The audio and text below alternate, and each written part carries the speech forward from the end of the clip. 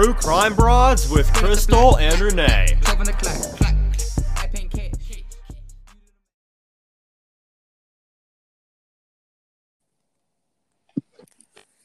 Hello, welcome to True Crime Broads. This is Crystal. And Renee. And we're so excited to be talking to you tonight. Thank you for joining us. And tonight we have a few different things to kind of go over. We've missed talking to you guys. It's kind of been a while since we've done a podcast. And we had our next episode, sort of our plans get postponed, but he's still going to be on. He just had some travel plans and some work stuff come up. But the private investigator and his partner, who used to be an NYPD homicide detective, he is still going to be on our show, just not this episode like we thought. So we're just going to go ahead and this will just be Renee and me tonight. So, today's 9/11, the anniversary of, can't believe it's been 19 years since the 9/11 terrorist attack. Isn't that crazy, Renee? It really is. You know, my daughter, her birthday is September 10th. Mm-hmm. And she was actually due on September 11th. And anyway, so every year at her birthday, we get to think about, 9/11 and the events that happened. And we just, it's such a horrible memory for me. And I'm sure it's a horrible memory for everyone, that a lot of people like to, what were you doing on the day? And I just don't even join in, because it was so upsetting for me that I was at work and I was like, I don't know if you're letting us go home, but I'm leaving.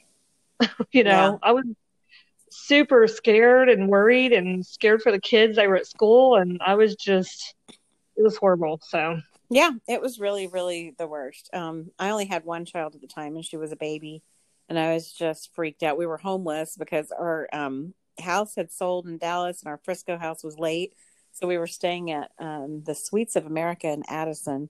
And I remember Mike had left for work when I turned it on and saw the news. And it was just so scary because he was going to a tall building in downtown Dallas. And I was thinking, oh my gosh. And then when I talked to him later, he said it was so weird when he was driving to work.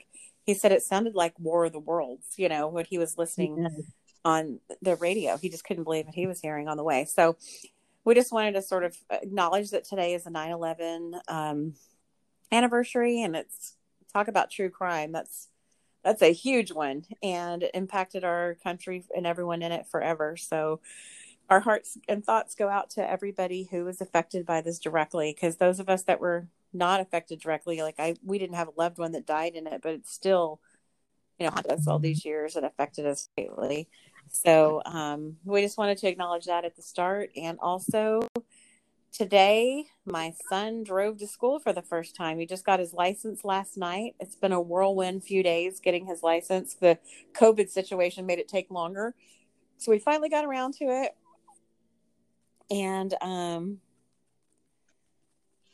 And so, sorry. Yeah, Renee, check your message. okay. I responded. And so, yeah. So that was kind of, and then just now he goes, I'm going to the Star. I was like, oh my gosh, he's going up there where there's traffic on a Friday night. I'm so scared. So I just got to let go, I guess. Yeah, it's really hard. I remember those days, but I told you, you're not going to see him hardly ever. I remember my parents would always tell the stories about when I first got a, driver's license, they could drive and got a car and everything. They would be like, oh man, we're out of bread. I'm like, I'll go get it. Oh, we need some milk. I'll go get it. So funny. Whatever you need, I'll go get it. And that's the way kids are. And it's funny. And then eventually they get to where you're like, oh, will you do me a favor and go do blah, blah, blah. And they're like, no. You're like, what happened to that excitement? I know. Yeah, exactly.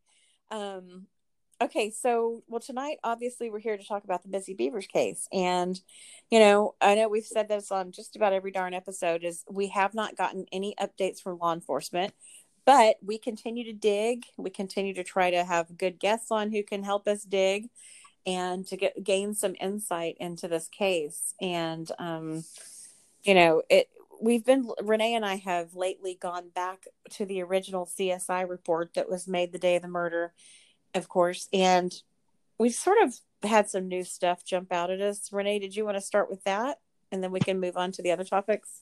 Are we starting off with the CSI report? If you want to, or we can skip it and come back. I'll let you decide where you want to start. Okay. Well, let's see. Well, there's a couple of things that we recently came up with. One of the things that we decided to do was to order the calls for service logs, and for the month of March of 2016 and the month of April 2016. And the pages consisted of 276 pages total, which is a lot. So it was something that you just couldn't get in an email. You had to get it printed out and, pay for it and all that good stuff. So anyway, I got those printed out and went through every single page and tried to highlight the different pages that seemed to stand out. So there's a couple of things that I learned about this. A couple of things that I learned from looking at this call log. So one of the things, and I sent you the ones too, so you'll know what I'm talking about. One of the things that I learned, they do a lot of different things, like they do neighborhood patrol. They do, of course, I mean, we know this, but these are the kind of things that I'm running across in this log. Business building checks, suspicious vehicles, jail duty checks, accidents, lots of accidents in here, traffic, suspicious vehicles. There's some arrests in here. There's all kinds of stuff in here. So in going through this, what I did was I looked for the address, and what they do is they log the addresses. They log the addresses for. I can't hear you. Did you do something different? Can you hear me now? Yes. They log the addresses. Sorry, my husband called. Okay. I don't know why, because he's here. So I don't know. But anyway, so they log the addresses in like if an address is like 112, they'll just put 100 Main Street. So they'll do that, and then what will happen after that is that they'll log it in as just that. You know what I'm saying? They'll just, I guess, the block, like 200, whatever. And so you have to go through and find the different ones that pertain to the location we're talking about, like the church and, maybe the businesses surrounding it, to see whatever happened. So anyway, fast forwarding to the ones for April 18th. I forgot to turn off my notification. I'm so sorry. And I can't do it now. Anyway. It's okay. I hate that when in the recording, when it has the sound, the ding and whatever. But anyway, so I went through there and looked at all the ones. And of course, I sent you the one for April 18th. And so I'll just, since I'm talking about it, I'll just go ahead and read it real quick. Hang on. Almost there.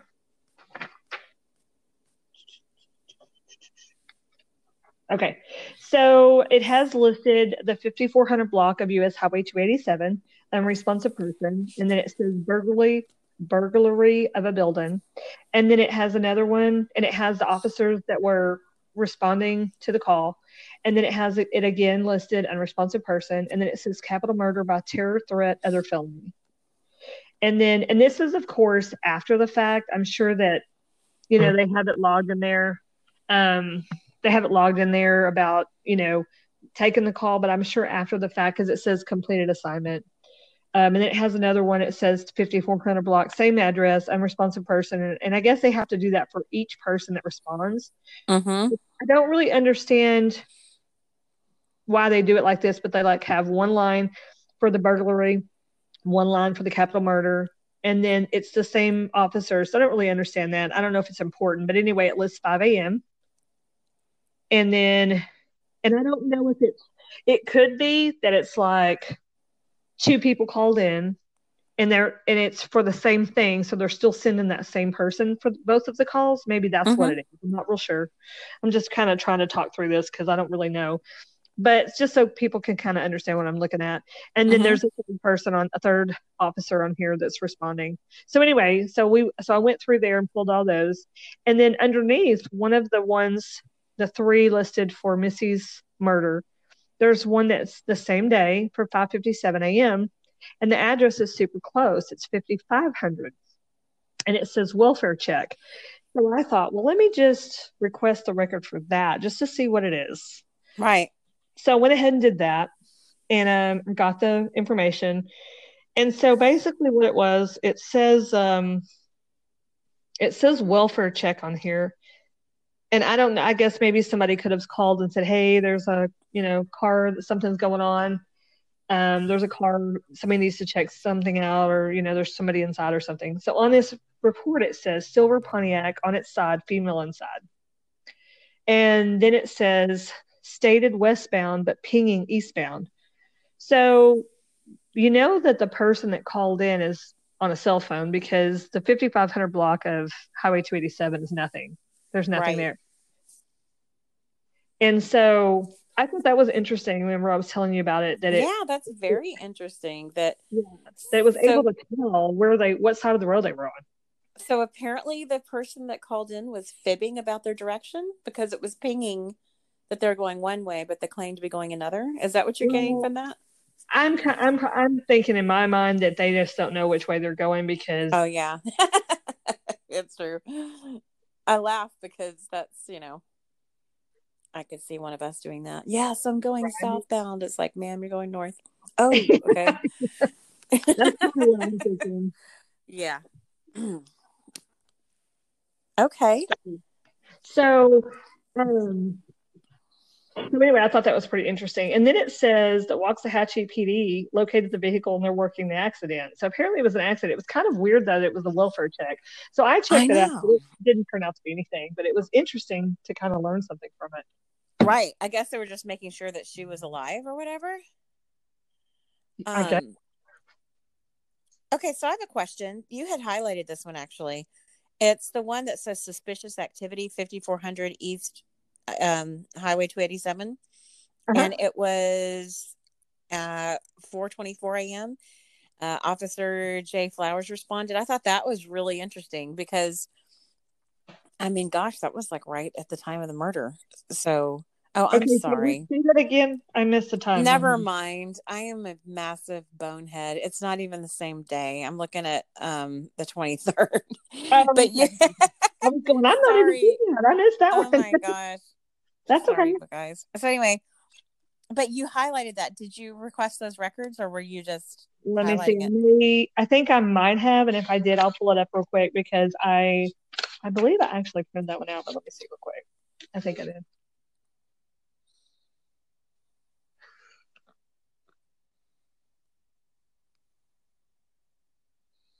Yeah, let me scroll back to the correct date here.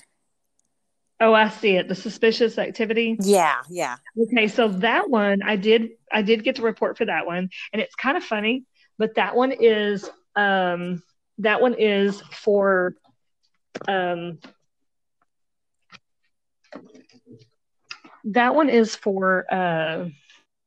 we're taking pictures of bluebonnets.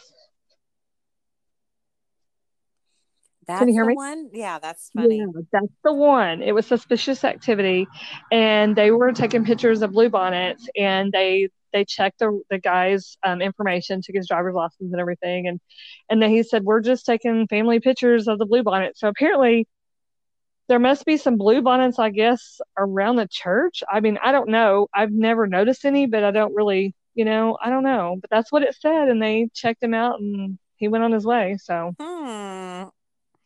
That was, and you know what? That's probably more typical of what goes on in Midlothian. Stolen bikes, people, reporting people for taking pictures of bluebonnets. And I mean, it's probably, I'm not saying there's no crime, because I'm sure there's theft and things like that. But yeah, It's pretty, Missy's murder definitely rocked that town. Because when you look at these call logs, it's just none of it is, as murder. So.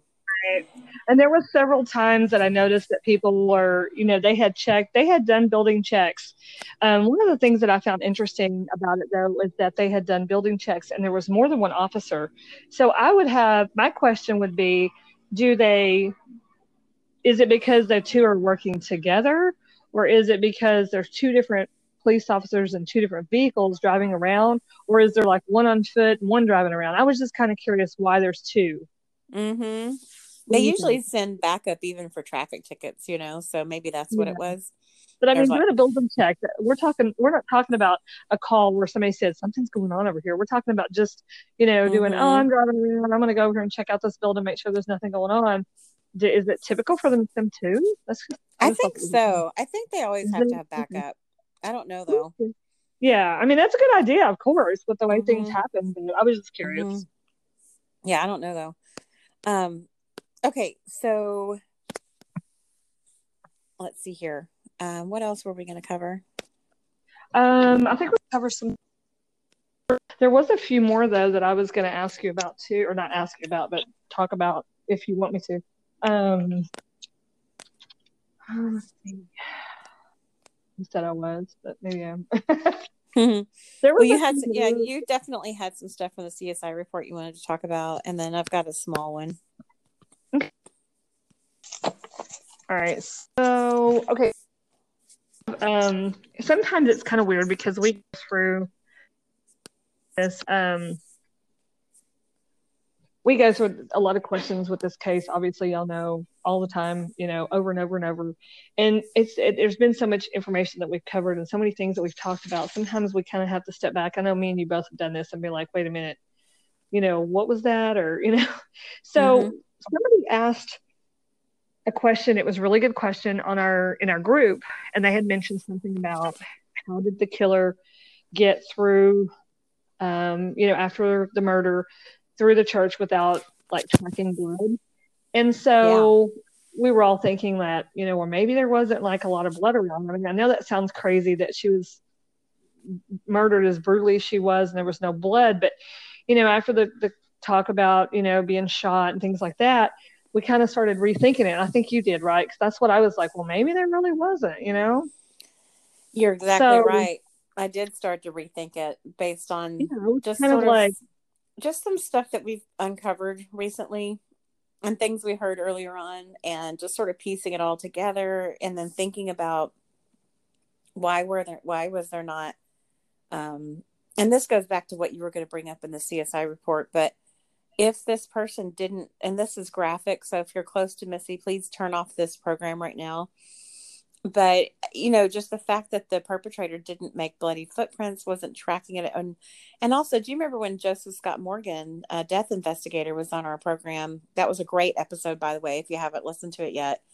Anyone listening right now, definitely, that's just a great episode because he was just so good. But he was saying that, he was basing this off of the media reports.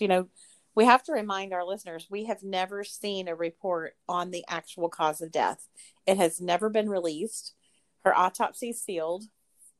So we're just going by the really vague description that we've gotten from law enforcement, which was puncture wounds to the head and chest. And so based on that, and the fact that you can kind of see that the perpetrator is carrying a hammer, and a lot of speculation was that the claw side of the hammer was used to attack Missy. And that could very well be true, that the hammer was the weapon. We've heard that there's probably a gun involved. So maybe it was both. But, when you look, we have talked so many times, and Renee, you've pointed this out really well before, that timeline is so tight. I started thinking that, and Joseph Scott Morgan mentioned that the perpetrator would be just absolutely covered in blood if she was bludgeoned in the way that we thought she was. But if you really look at how tight the timeline is, and then the new information about there potentially being a gun and her being killed by a gunshot, or at least being shot, whether or not that was a fatal wound or not, it just made me think maybe there was no bludgeoning. Maybe MPD was sort of playing fast and loose with their language when they said puncture wounds. Because they obviously do not want, they've gone to great lengths to make sure that the public does not know her exact manner of death. So we know she was murdered by that creature in that outfit in the church, but we don't know how. I mean, we've really just been speculating and trying to read the tea leaves of what Midlothian police has told us. So I have sort of changed my theory a little bit. I'm not saying I know this is true, but at this point, where we are right now, after all this research, I wouldn't be surprised if Missy was shot and that was it. Maybe 2 gunshots and the perpetrator escaped. And all this stuff that we've talked about over the years maybe didn't even happen with all the stabbing and everything. Right. Yeah, we're starting to it feels like there's a lot of things that we thought in the beginning, and it's all starting to kind of change in my mind. Like I said, I had thought in my mind that, well, maybe there wasn't any blood and that's how they were able to get out without there being any tracks or footprints or anything like that. But then I went over and looked at the CSI report, and I read it, and I was like, oh wow, okay, so I wasn't crazy, but I'll just read the last paragraph. It said the person that was talking in this is Sergeant Joe M. Fitzgerald, and he was responding to the call to come to the church, and he talks about talking to people in the beginning, and then at the very end here, he talks about walking into the church and whatever he sees, and he said he was in charge of the crime scene control log. The tape was marking off a South Breeze Way entrance for the church. Inside the yellow tape was four. Oh, I'm sorry. I read that and I was like, what? Inside the yellow tape was a 4-door Ford truck. The truck was positioned facing west underneath the awning. The front passenger door and truck bed lid were open. The truck was bearing, and I'm assuming that was a license plate and they removed it. I was met by Commander Kevin Johnson. Commander Johnson and I briefly spoke, and I was directed to MPD CID Sergeant Tim Scott. Sergeant Tim Scott led by Ellis County CST Cringen and I into the church. We walked through the South Breezeway doors into the main foyer to the north side of the church. I saw a white female laying on her back. She was wearing workout-style clothes. There were large areas of pooled blood and pieces of broken glass scattered all over the floor.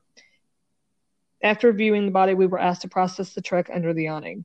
And so I read that, and I was like, okay, so that, for whatever reason, something that we had learned, and it could have been about about her possibility of her being shot, that in my mind, I thought, well, maybe there wasn't a lot of blood, so that's how they didn't track anything in or get it, whatever. But obviously now we can see that there was large areas of pooled blood and pieces of broken glass scattered all over the floor. Mm-hmm. So that tells me that I'm back to thinking, how did this happen without them getting footprints everywhere or whatever, Well, yeah, and a gunshot to the head and chest or the head and back or whatever happened to poor Missy, it would generate pooled blood for sure. But right. I'm starting to think that the way Joseph Scott Morgan described how what condition the perpetrator would be in after, that type of close-up stabbing, they would just be absolutely saturated in blood.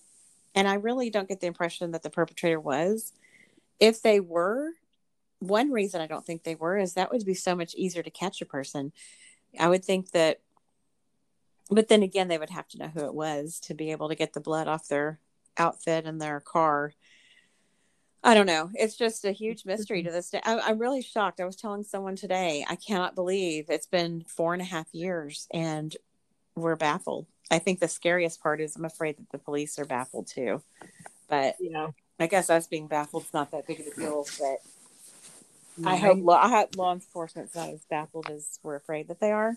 And that's not a bad thing. I'm not saying it's their fault. I'm just saying that it's just a huge mystery. And it must, I just can't imagine who would do this to her. And the people close to her don't know. Her best friends have no idea. Her family, no idea. What is up with that? That is really interesting.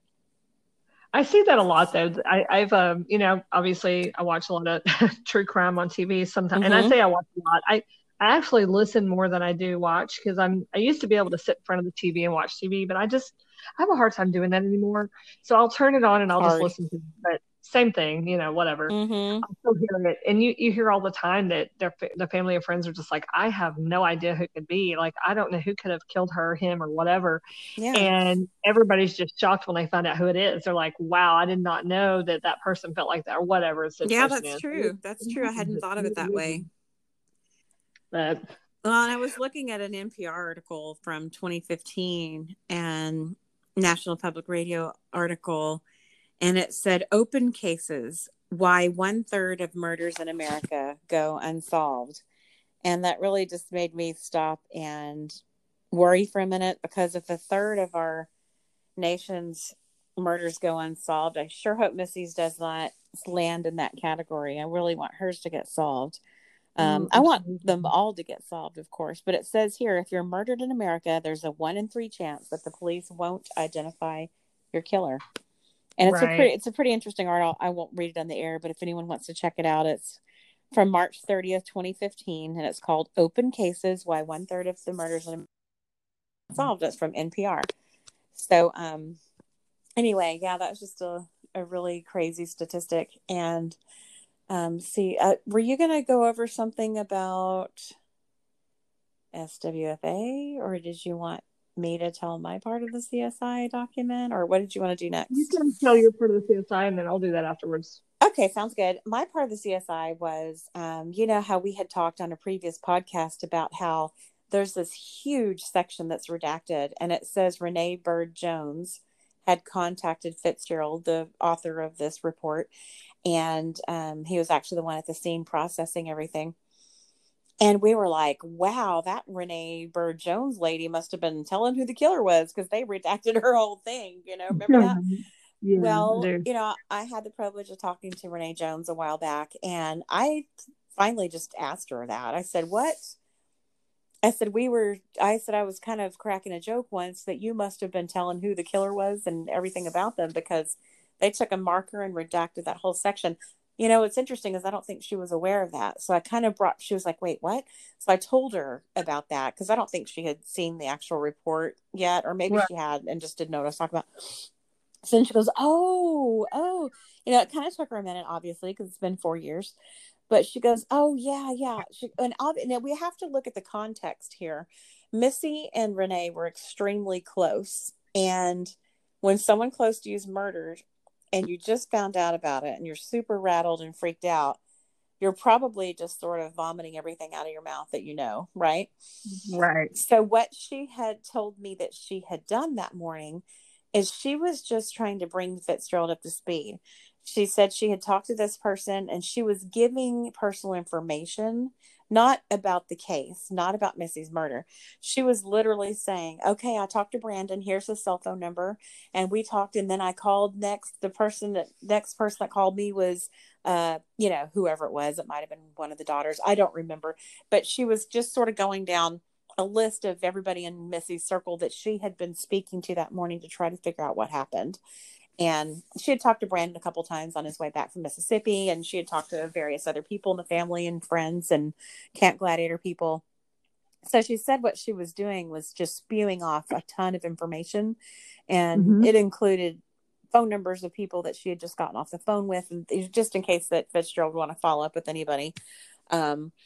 So that was that. So I just thought I would clear that up, because I thought that was really interesting information, because we always were like, why was all that redacted? What could she have been saying? It must have been juicy, but it was serious. She was not saying who the killer was, and she was not giving any information about the case. She was literally having her own very upset state of mind after just finding out that her really good friend had been killed, and was just trying to bring Fitzgerald up to speed on everyone she had talked to and everything, that just the information she had so far, and was trying to figure out what was going on.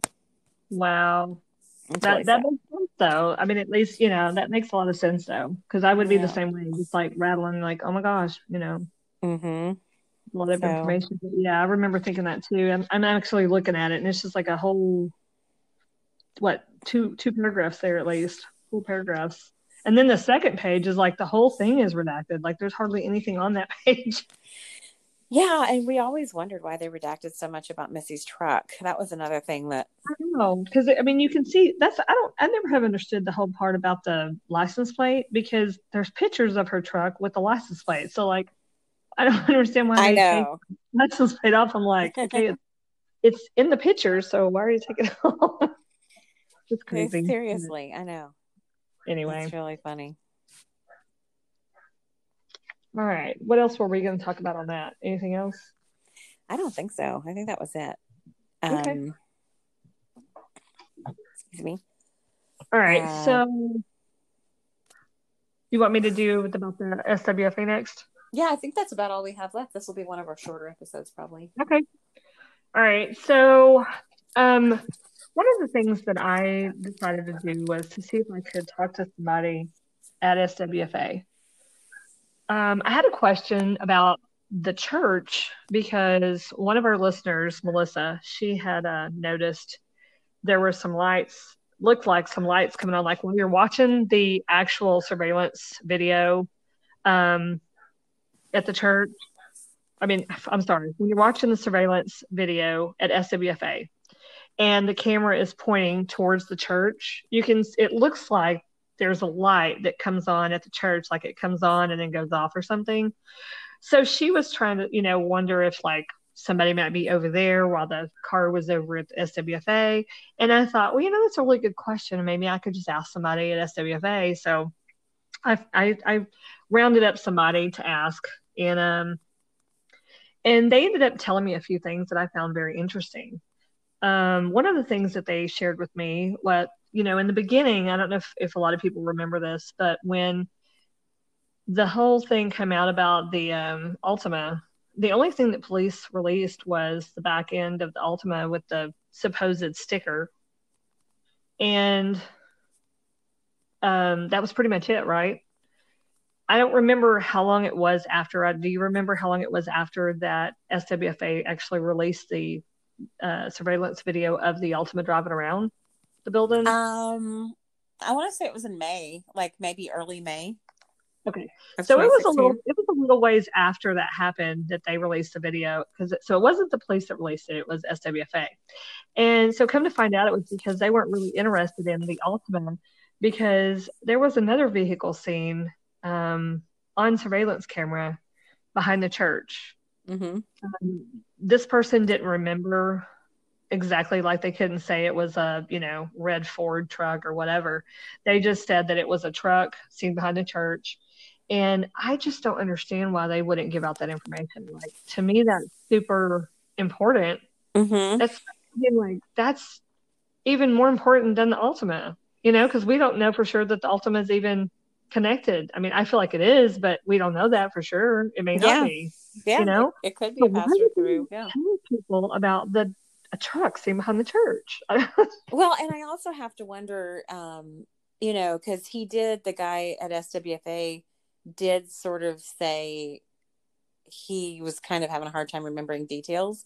So maybe, is it possible that was the small dark SUV, and his mind over the last several years sort of forgot and made it a truck? You know how you'll do that, Yeah, especially if you're not paying that close of attention over, because now if there's a separate truck, now we got 3 cars to worry about. There's the small dark SUV, this Nissan Altima across the street, and then a truck. So I'm hoping that's at least not a third car. And like you said, why, if there is a completely different vehicle than the small dark SUV or the Nissan Altima, why haven't they released that to the public? And I mean, you can't, and I never did understand why they didn't tell the public about the small dark SUV, but I've said that 15 times at least, so I won't go back into that. But we've just said we have to have the information to be able, I mean, if you're going to ask for the public's help, which MPD has done, then you have to give the public at least enough information to help you. Yeah, exactly. I mean, you got to give, you got to give us something. So if what you have given out and what you have done so far hasn't worked out, has it produced an arrest or an investigation, and something tangible, like, you got to release something else. And I mean, where did we see that listed? I'm sorry. What listed? We're gonna have to figure out how to delete all these Sorry. I don't know. I'm trying to do 3 things at once, and it's causing me to say that over and over. I'm sorry. But where was it listed about the small dark SUV? Because I remember that was in Bobby Wayne Henry's search warrant from December 2016. That's the only time the small dark SUV has. So it was never mentioned. Okay, yeah. No, the police have never admitted the search warrant to that extensive search warrant on Bobby Wayne Henry to the public. They've never talked about the small dark SUV. That was all sort of under the radar, until we found the public record. Right. Yeah. So I mean, that's pretty interesting that they had heard something about that, and that there was one scene, and it also says that there's a possibility that there was some camera working, maybe at the back of the building, the back of the church, or I don't know exactly how it was seen, but he mentioned that, and then obviously there's the dark SUV, so maybe they were one and the same, and they just blamed it on somebody seeing it leaving. I know we've talked about this on a previous podcast, but it's been a long time. But you remember at the very, very, very beginning, there was that one little news blurb where they said that they could see, MPD admitted that they could see the perpetrator's car parked. And in the distance, but they didn't want to say anything Yes, they said we're not even comfortable just giving a description because we don't even know, we can't even identify a make. We're not confident we can identify a make or model, something to that effect. So let's talk about that for a second. I don't understand the whole concept of that. So like the outside cameras weren't working. So what camera was it that picked up on it, and what camera was it that you could sort of see it but not really? I'm so confused. I know we don't know, but what do you think? I assumed that the perp's car would be on the other side of the church, not the awning area or the main entrance where the awning area where Missy came in, or the main doors. I'm thinking it was the opposite side of the church, so that she couldn't see, and so that and traffic going by couldn't see. And so I assumed when I first heard that report 4.5 years ago that one that they weren't confident that they could even give the make or model. I figured they only got a sliver of it because it was that how the cameras are at the entrances. I figured it was that back entrance camera was picking up. The interior camera that was pointing out was just picking up a tiny bit of that parking spot. You know what I mean? Well, okay. So what I'm trying to figure out is, so the doors back there are not like, obviously the front entrance has got the two big doors, and then the awning has got the whole awning area, and then it's got the doors that you walk into, and then you walk into the little foyer, whatever you call it, and then the other doors. So I get there being one that would be there that you could see through, or one in the main entrance that you could see through. But the doors on the back of the church are completely different. So I don't see how anything on the inside of that would allow you to see outside. Do you know what I'm saying? Because they're like solid doors. They're not like glass doors. Yeah, that's true. Now I was thinking that there is a set of glass doors on the back side of the church, but now I've got myself wondering after you said that, so I'll have to look at a map of the church again, but not the kitchen door where the perpetrator supposedly broke in. But I thought that there was on the back side an entrance that had some windows, not quite as much as the front entrances, but something. Well, at least some. I think that they have like the the little I don't know what they call them, but the little windows that you can just kind of look through. But I don't think they have like an actual, like a solid glass. I mean, from what I remember, because I drove around the church, I've driven around the church probably 2 times. I don't remember seeing any glass doors like that. I just remember seeing like solid metal doors or steel doors, whatever. And then like maybe. Do you remember the one where you have to walk up steps to go in? Yes. Now that's what I was going to say. Maybe that's one. That's kind of what I'm thinking. Maybe that would be it, but I don't know. I'm trying to remember. I don't remember there being parking spots. Like we have to look at it again. Maybe there is. Not that they parked in a parking spot, but I'm just saying, what would be their reason for legally was probably the least of their worries, I'm sure. But yeah, I'm thinking that somebody that attended that church for many, many years swore up and down to us that they heard from the elders and, that the cops had been open with them about everything, and said that the perpetrator entered through those doors, the one I just described that has the steps that go up to it. So that kind of threw me for a loop for a while, because that guy really sounded like he knew what he was talking about. He's in the groups. You know who I'm talking about, Richard. Right. And he's gone to that church for many, many, many years. And he was just very confident that that's where the perp came in. But then we heard that the perp came in the kitchen. So I'm not even 100% convinced, I'm sure, where the perp entered. We do know that there was a broken window at the kitchen, but That doesn't necessarily, Where did we hear that? And it could have been this, and I'm just thinking this through.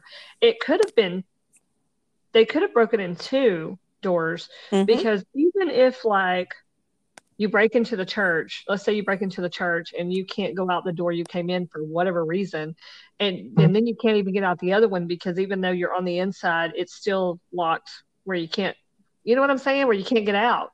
So maybe they broke into two doors so that they knew they for sure they had two ways out of the back of the building. I don't know. Just a thought.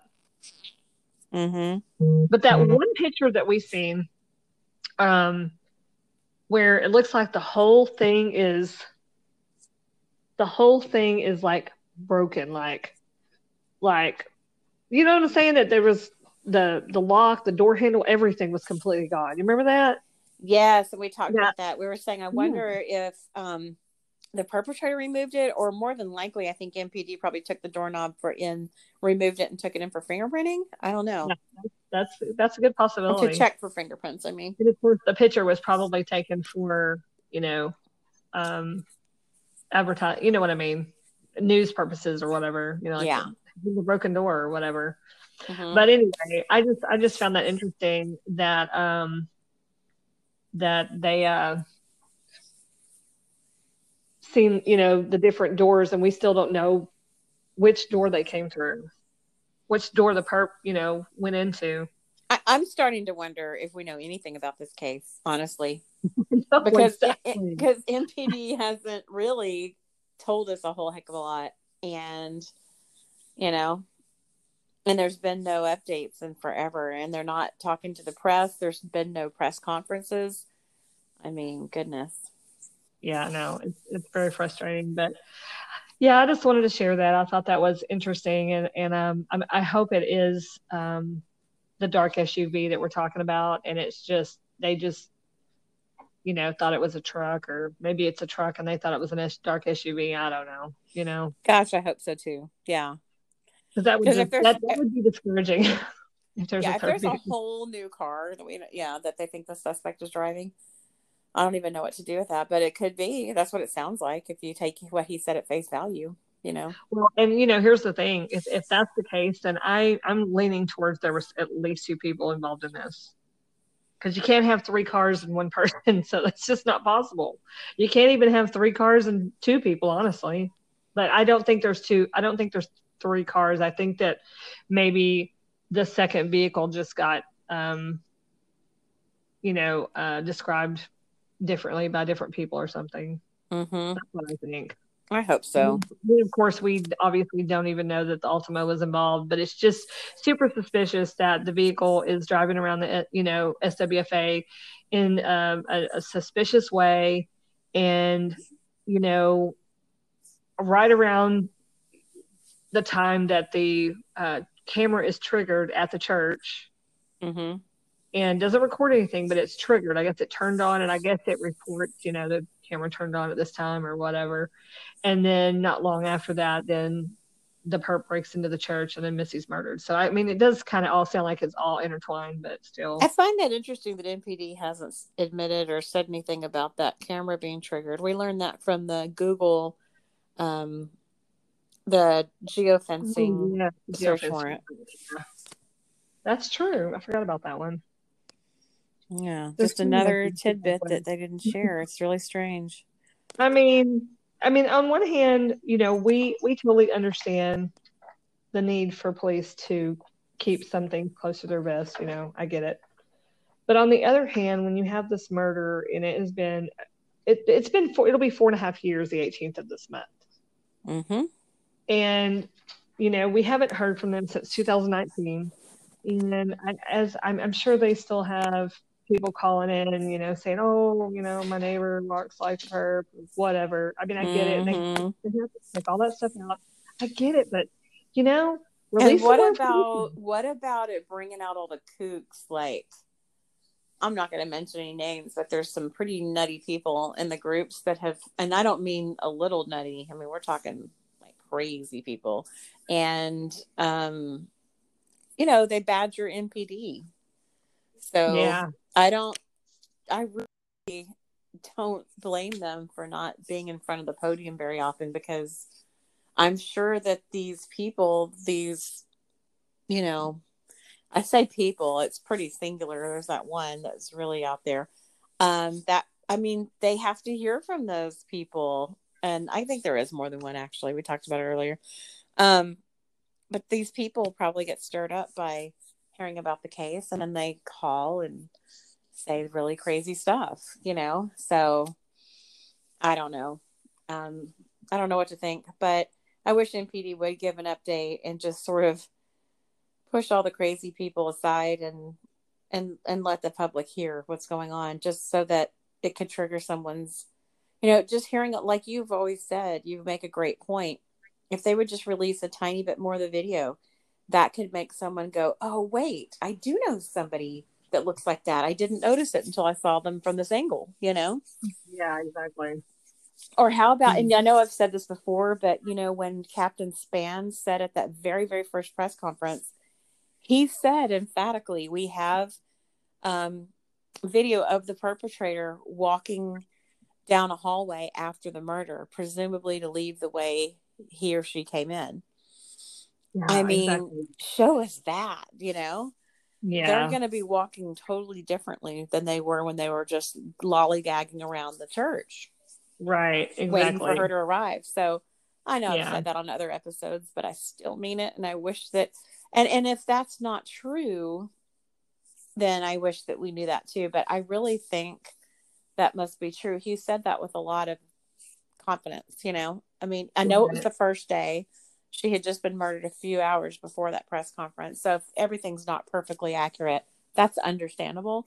But he sounded like he knew what he was talking about. He said, oh yes, we have footage of the perpetrator walking down a hallway, presumably to leave the way he came in. I think at that point, they were still just using male pronouns. They hadn't had that big revelation that, hey, this might be a female. That was a couple days later. That's true. So I don't know. That's true. But I just think that's very interesting that, they do have video apparently of the perpetrator not leaving as in walking out a door, but going down the hallway to get out of there. And I just find that, how did that never come up again? That's never been discussed. If I was a part of the official media, we're just moms at the podcast, right? But if I was actually a member of the media, that would be one of my first questions for the MPD to answer. Would be, what's going on with this?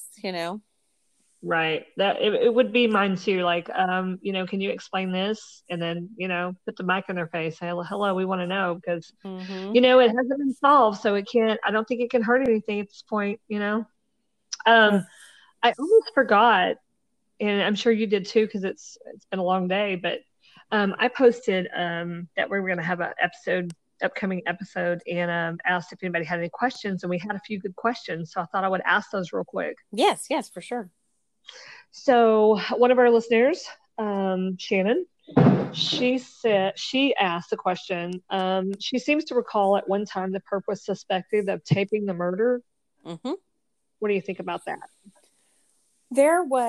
I think that came from a search warrant, because they were trying to get probable cause for something early on. And I remember there being talk about a GoPro. Remember that?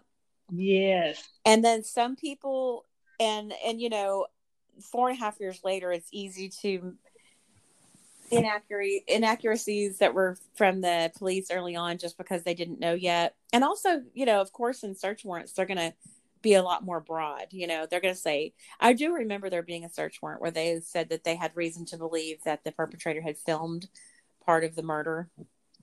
And so I think that's where that came from. But then there was also rumors, I think, about there being a GoPro. And then some people went so far as to say that the GoPro was attached to the helmet, and that was the light that we were seeing, which I disagree. I really think that was just a flashlight, but on the helmet. But it could have been. Who knows? But I just remember a lot of talk about the perp either used, I think the search warrant said they used their cell phone to film it. But then later, it seems like there was some kind of a backtracking or a clarification from MPD that they don't think it was filmed. That's kind of foggy to me, though. This is what I remember, and I agree with what you just said. I think that they worded it in the search warrant so as to include any Google location, camera, recording devices, and there was some other kind of device they mentioned, and I forgot what it was. Maybe walkie-talkies. That's what it was. Walkie-talkies. And then GoPro. And what I think was that everybody took from that the murder was filmed. But I think that MPD was just including those things in case, because I think you have to include all that, all those possibilities, so that you can get all of that information when you're requesting those. You know what I'm saying? When you're requesting that information, you have to include every possibility. So that's kind of what I think. So it kind of goes along with what you said. I think they included all of those possibilities so as to be able to get all the information they needed, but that doesn't mean it necessarily happened. Yeah, and then I swear, and this is the part I was saying was fuzzy, but I swear at some point I think they circled back and said, no, we do not think it was video. That was. I think you're right. I don't remember where I've seen it. We've seen so many different articles and so forth, and I'm looking through my stuff, and I can't find it right now, but I know it's in something. Oh, it might be this one. I think it might be this one. But anyway, well, and I don't know about you, but early on, I didn't know that I was supposed to have to file this stuff in my memory for 4.5 years. I thought this thing was about to get solved. So I wasn't necessarily hanging on every word those first several months, because I was just like, okay, that's interesting. Oh, that's interesting. And I was just sort of waiting for an arrest, Oh, I think I found it. Okay, so this part says the requested information includes location information, all location data, whether derived from global positioning system, GPS, data, cell site, cell tower, triangulation, trilateration. This is really testing my skills here. And precision measurement information such as timing advance or per call measurement data, Wi-Fi location, including GPS coordinates, estimated radius, and the dates and times of all location recordings during the target time period. Each device corresponding to the location data to be provided by Google will be identified only by numerical identifier without any further content or information identifying the use of a particular device. Law enforcement will analyze this location data to identify users who may have witnessed or participated in the subject of offenses, and pursuant to the requested incorporated court order, and will request the information contained in Attachment A, Section 2, Paragraph 4. Anyway, it's basically just saying that they're trying to include all of that. And then I think there's another part in here that tells about the GoPro. See, here it mentions Google, additional location coordinates for the time period that fall outside the target location. I know I read it in here somewhere. It talks about all of that different stuff, different things that could have been used. And I didn't think I had this, but I do have it. So I was going to at least see if I could find it so I could give her a good answer on top of what we already said. Okay, so here it talks about the Google search. This is actually the end of it. Anyway, it just basically, from what I remember, and it's hard to go through here because it's a pretty large packet here. It basically says, see right here, it talks about mobile devices with Google account user has enabled Google location services. Google can also collect location data from non-Android devices if the device is registered to a Google account and the user has location services enabled. And then it says they use information location-based advertising, location-based search results. Location information is derived from GPS data, Wi-Fi access points. I mean, they're basically covering all. Oh, here it is. Digital cameras, including cellular telephones, frequently stored GPS coordinates, including where a photo was taken in the metadata of image file. So they're trying to cover all their bases. This is where it talks about photos, videos, computer files sent via email. I mean, they're basically covering, they don't know that any of these things happened. They're just trying to cover their bases is what I'm gathering from all this information here. Right. And that makes total sense that they would do that. And here's something, I thought I would just read it. Here's something interesting from local NBC DFW. I found an article from April 22nd, 2016, and this goes along with what we're talking about. It says, the headline says, head wound killed Midlothian fitness instructor. Now, head wound, that's vague. That could be a gunshot. That could be a claw side of a hammer. That could be all kinds of things. And this is an article too where they're talking about seizing her truck, but there was something I wanted to bring out in here. Hang on, sorry. The one thing that doesn't fit is the bludgeoning. Yeah, that's true. But I don't know if MPD, did they ever say bludgeoning? I think that. I'm like you. We've looked at so much stuff now. I can't say who said what anymore. I don't think that came from police. I think that came from the rest of us. Okay. It says here in the search warrant dated April 18th, police said Bevers was, quote, deceased from a head wound, end quote, and that the person in the video, quote, used an unknown instrument to cause the death of Terry Bevers at this location, end quote. Unknown instrument, we just all assumed was whatever the perpetrator had in their vest or was carrying. Like, was it maybe the hammer? And they're not sure because the murder wasn't on camera. But I'm just really starting to think that the gun was probably that one piece of evidence that Kevin Johnson used to talk about that they wanted to withhold. And I was really adamant, and I know you were too, about us not talking about the gun earlier on because we felt like that's disrespectful because police wanted to keep it a secret. But now it's just blown up. Everyone's talking about it. So we're just kind of like, what the heck at this point, right? Here's the other part of this interesting article I wanted to bring out. The Dallas County Medical Examiner completed an autopsy on Bevers Tuesday. Here's the part that's interesting. But police are not releasing her specific cause of death, citing the ongoing investigation. By withholding that information, police said they retain a strategic advantage in the investigation. I guess they think that that's what was happening. So they thought it would help. And here's another thing. And this is kind of a golden article I stumbled across. They also talk in it about how on Wednesday, Midlothian police said that they were being assisted by the ATF and the Texas Rangers and the FBI. But the thing that's interesting about the ATF being there is, wouldn't that almost have to be for a gunshot? I mean, why else would they be there? If somebody had bludgeoned somebody with a hammer or some other tool, as they put it, then you wouldn't need the ATF there. And remember, they brought that dog. What was the dog's name? We used to always say it. Tim always said it. Oh, yeah. I can hear him saying it, but I can't hear the word. I can't think of the name of the dog. But anyway, they had this dog that works for the ATF who came and sniffed, obviously for gunpowder, residue or whatever. So anyway, I just thought that this is kind of an interesting article. It's from NBCDFW.com, and it is from April 22nd, 2016, published at noon. So anyway, yeah, the ATF being on the scene.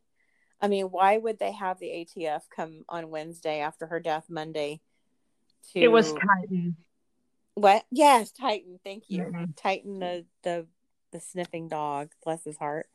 And so yeah, that's another reason why I'm leaning farther and farther away from the bludgeoning and more into the gunshot death. Right. Yep. I don't actually understand all of that. I mean, I don't either. It confuses me on why I understand it because I know the reason they do it, but I don't really understand I don't know how to word what I'm saying, but you know what I mean? I hear you. Yeah, I hear you. It's so confusing. No, it is very confusing. And I guess that's why we keep doing these podcasts, because if this were cut and dried and simple, we wouldn't have so much to talk about. Yeah. And we wouldn't have to do all this digging. Exactly. So, but we're happy to do it. We do it for Missy and for her family. So we're not just here to try to entertain people, obviously, because I'm not sure how entertaining we are, but it's definitely a labor of love is why we're here. And I really, really hope that even something tiny could come out of this podcast. one person could come forward. And please do, if you're out there listening and you think, oh, I might know some little tiny something, but I'm too embarrassed to report it. It doesn't sound important enough. Please don't be embarrassed. MPD is thirsty for leads and for information. Even if it's tiny, it might be the one thing they're waiting for that kind of connects a couple different things they're looking at. It could be a connecting piece of info.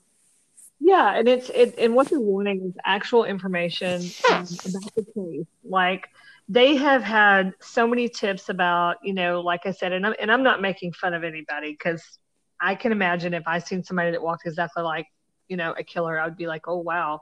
But they've gotten way more speculation than they ever thought that they couldn't even handle it all. There were so many calls from all over the country with speculation, oh my, but somebody that you actually know is connected, something that, happened or something that you heard, something like that. That's the kind of information they're wanting. They're not wanting, and remind me, where did we hear that? Where did we hear this? Is there some article or something? Oh yeah. Remember early on, Kevin Johnson, I say early on, maybe a year into it, he said, we're getting tips from like as far away as Australia. And we're also getting tips of people saying, well, I've seen someone who walks like that. And that's not what they want. They don't want people's opinions and people's like wild guesses. They really want you to call in with information that you have that's directly a part of the case. Like you really, really, really think that this is who did it for a good reason, not just because I mean, I don't know. I really don't know how to describe. Yeah, I know what you're saying. That's what I was trying to say. It's, you don't want to just say, oh, I saw this lady at the grocery store and she walks just like the killer. Okay, so that lady can walk just like the killer because there's lots of people that may walk like that, but they want to know something that actually this person was connected to her. This person, went to the same whatever, you know what I'm saying? There was some connection somewhere, you actually have some information. Right. Exactly. And like if someone knows that someone was connected to Missy and acting weird, blah, blah, blah, something that has to do with something local, especially. Right. So anyway, there's another question on here. I'm sorry, I didn't mean to interrupt you. No, go ahead. I want to hear the question. Okay, so this one you're gonna have to help me with. It's a good question, but for some reason I'm reading it and I'm drawing a blank. So, one of our listeners named Molly said, "I recall something with phones in the early stages of the investigation, some sort of technology, maybe the FBI." And I kind of thought I knew what she meant, and then when she said maybe the FBI, so I was kind of confused. What do you think she meant there? Okay, phones? You mean like cell phones or? It just says, I recall something with phones in the early stages of the investigation, some sort of technology, and then maybe the FBI. I thought I realized what she wanted to ask until she said maybe the FBI. It kind of confused me. Maybe she's thinking of the cell phone tower pings. I said power. Cell phone tower pings early on that NYPD assisted with, maybe? Oh, maybe so. Okay. Because it kind of just the way she worded it, just at first I said a great question, we'll discuss it. And then when I'm reading it, I'm like, wait, what? Maybe she's referring to all that burner phone stuff we heard about early on. There was just a lot of rumors that there was a burner phone, which is actually pretty logical if you think about it, because apparently there's been no successful cell phone pings. We don't have anyone in custody for this murder. So chances are if they had a phone on them, it might have been a burner, just those disposable phones that you just add minutes to, that kind of thing. Right. Remember when we did that episode where we talked about burner phones and how they work and how you did some great research on that. Yeah, so that was pretty interesting. So maybe that's you're right about that. Maybe that's a possibility. How they were able to get away with it without anything pinging or.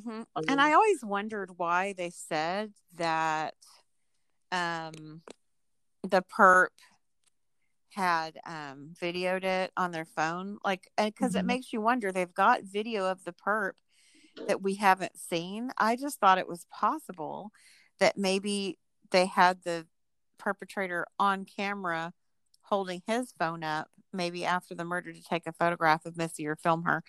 And we just don't know. But I That's don't, I true. can't, I think that might have been a rumor, but who knows at this Maybe point? that's why they didn't let us see the end of it, Who knows? Yeah, we have so little confirmed information, really, if you think about it. We know that they think that the perpetrator in the church is the murderer. Yes, we can all agree on that, pretty much. And then we can agree that she was killed in the church, most of us. Remember, we had that one-off person that was saying she was killed across the street. But, I mean, really, though, seriously, 99.999% of us agree that she was killed in the church. We Right. have just a very few things that we are sure about in this case. And the rest of it's just pretty much up for grabs. We don't know if that car across the street's involved. We don't know if there's a small dark SUV that was the escape vehicle, or was it this truck now? Or, I mean, we don't know her cause of death, which is pretty amazing. And there's just so much of it we don't know. Is this killer a male or female? We don't even know that. You would think after 4 years of the FBI and everybody really studying this, they would at least have a gender. If they do know the gender of this perpetrator, they haven't released it to the public. So that's pretty true. wild. What can we, before we get off of this podcast, what can we say with confidence that we know is a fact of the case? We know the location of the murder. The date, the time, and that Missy was killed in the church. That's pretty much it. Yeah, that's not very much. Yeah, not much at all. And that's really it, huh? You see on video killed her. I mean, I would say that with confidence. Yeah. Unless they're not showing us everything or everyone that was on camera, so that would be the only reason that it would be somebody else, Yeah, I don't think there's any way they would hide another.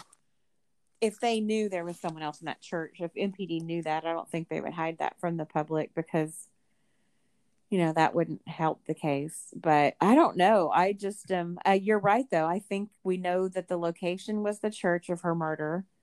We know that she was there to teach Camp Gladiator, but instead, unfortunately, she was killed by the psycho that was waiting for her.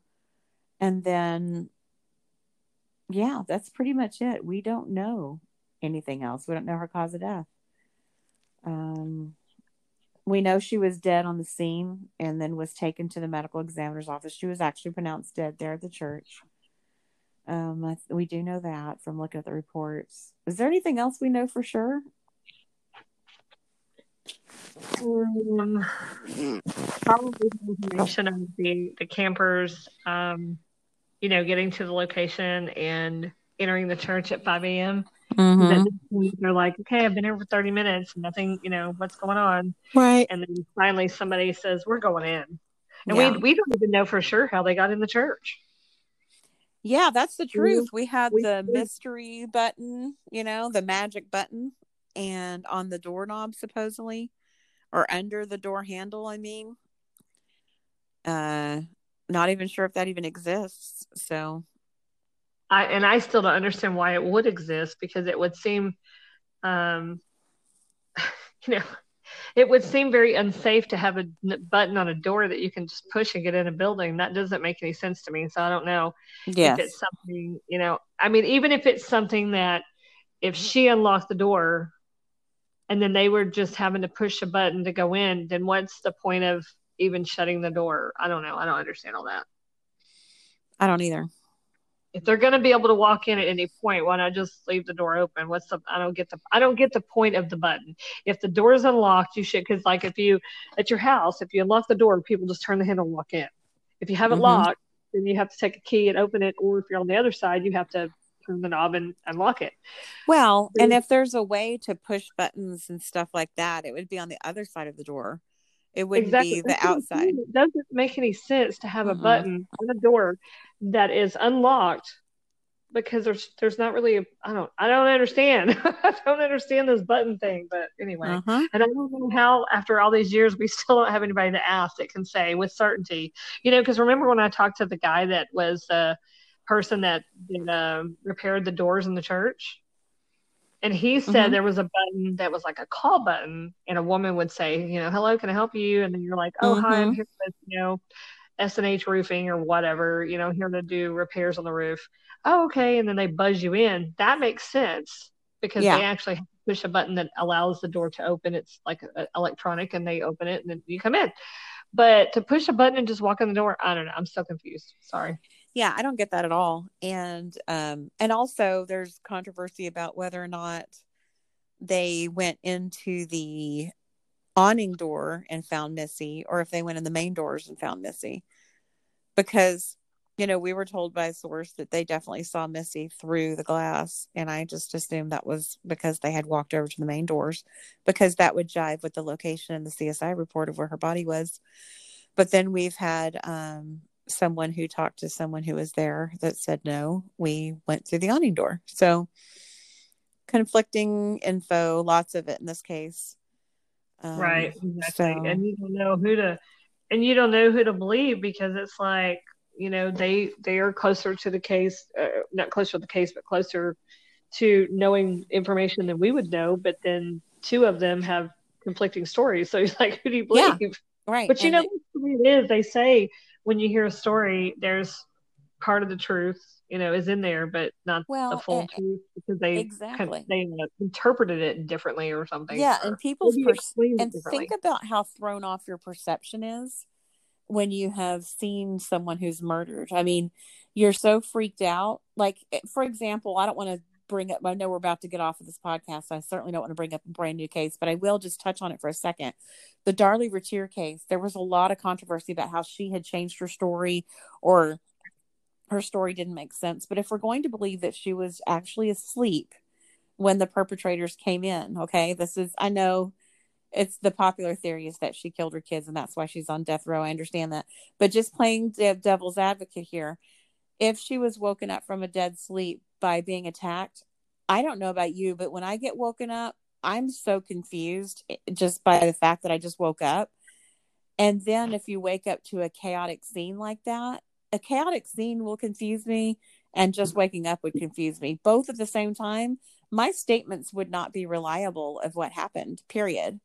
And I'm thinking that the trauma of seeing Missy there in the condition that her body was in, thinking that their friend, their trainer that was about to have a wonderful class, but instead she's laying there dead, that would throw my perception off of what's going on for sure. Yeah.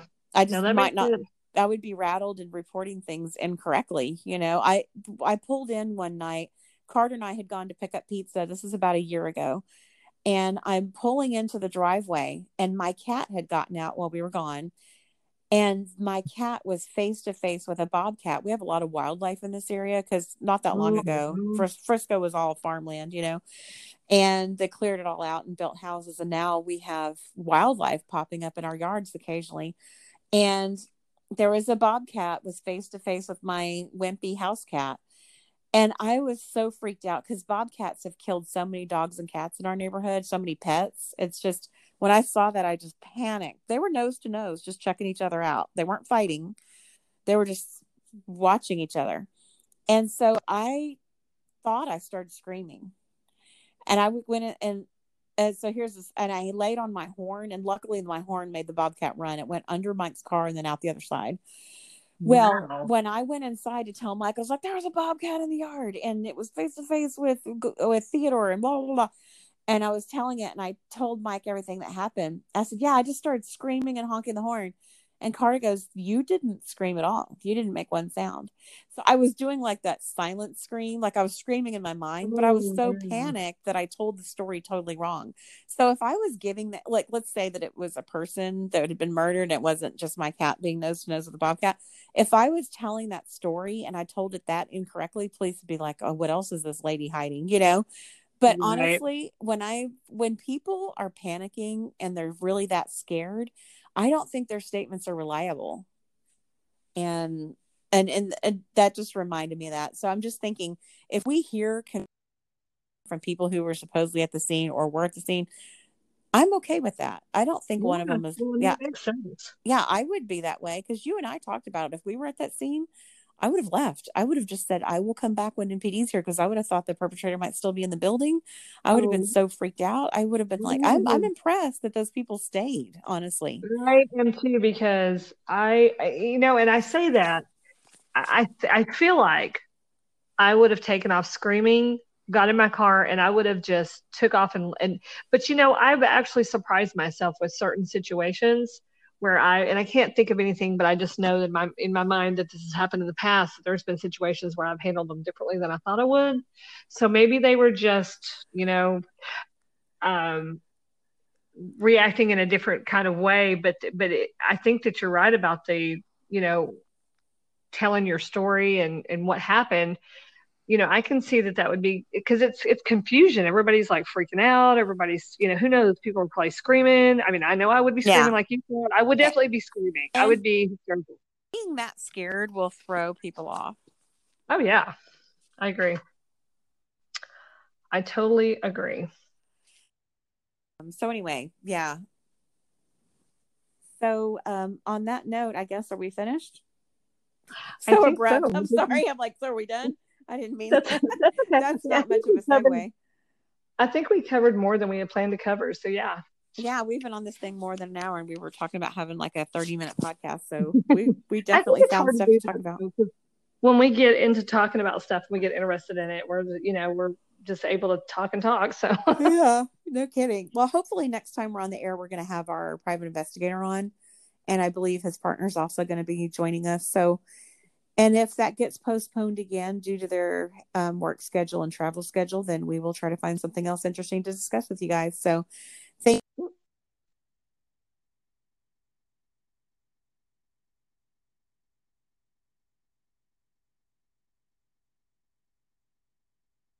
Are you there? People. Yeah. People. Yo, Pierre, you want to come out here? People. Hey. Straight up the black. 12 on the clock. I paying cash. You do the math. I bust the bag. You took the tab.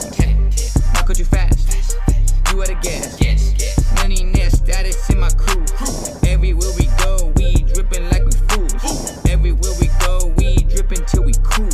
Dripping in the summer shade. People do not know shade. Ayy.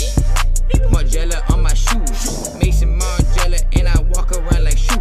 Hey. Yeah. You do the math. You do the math.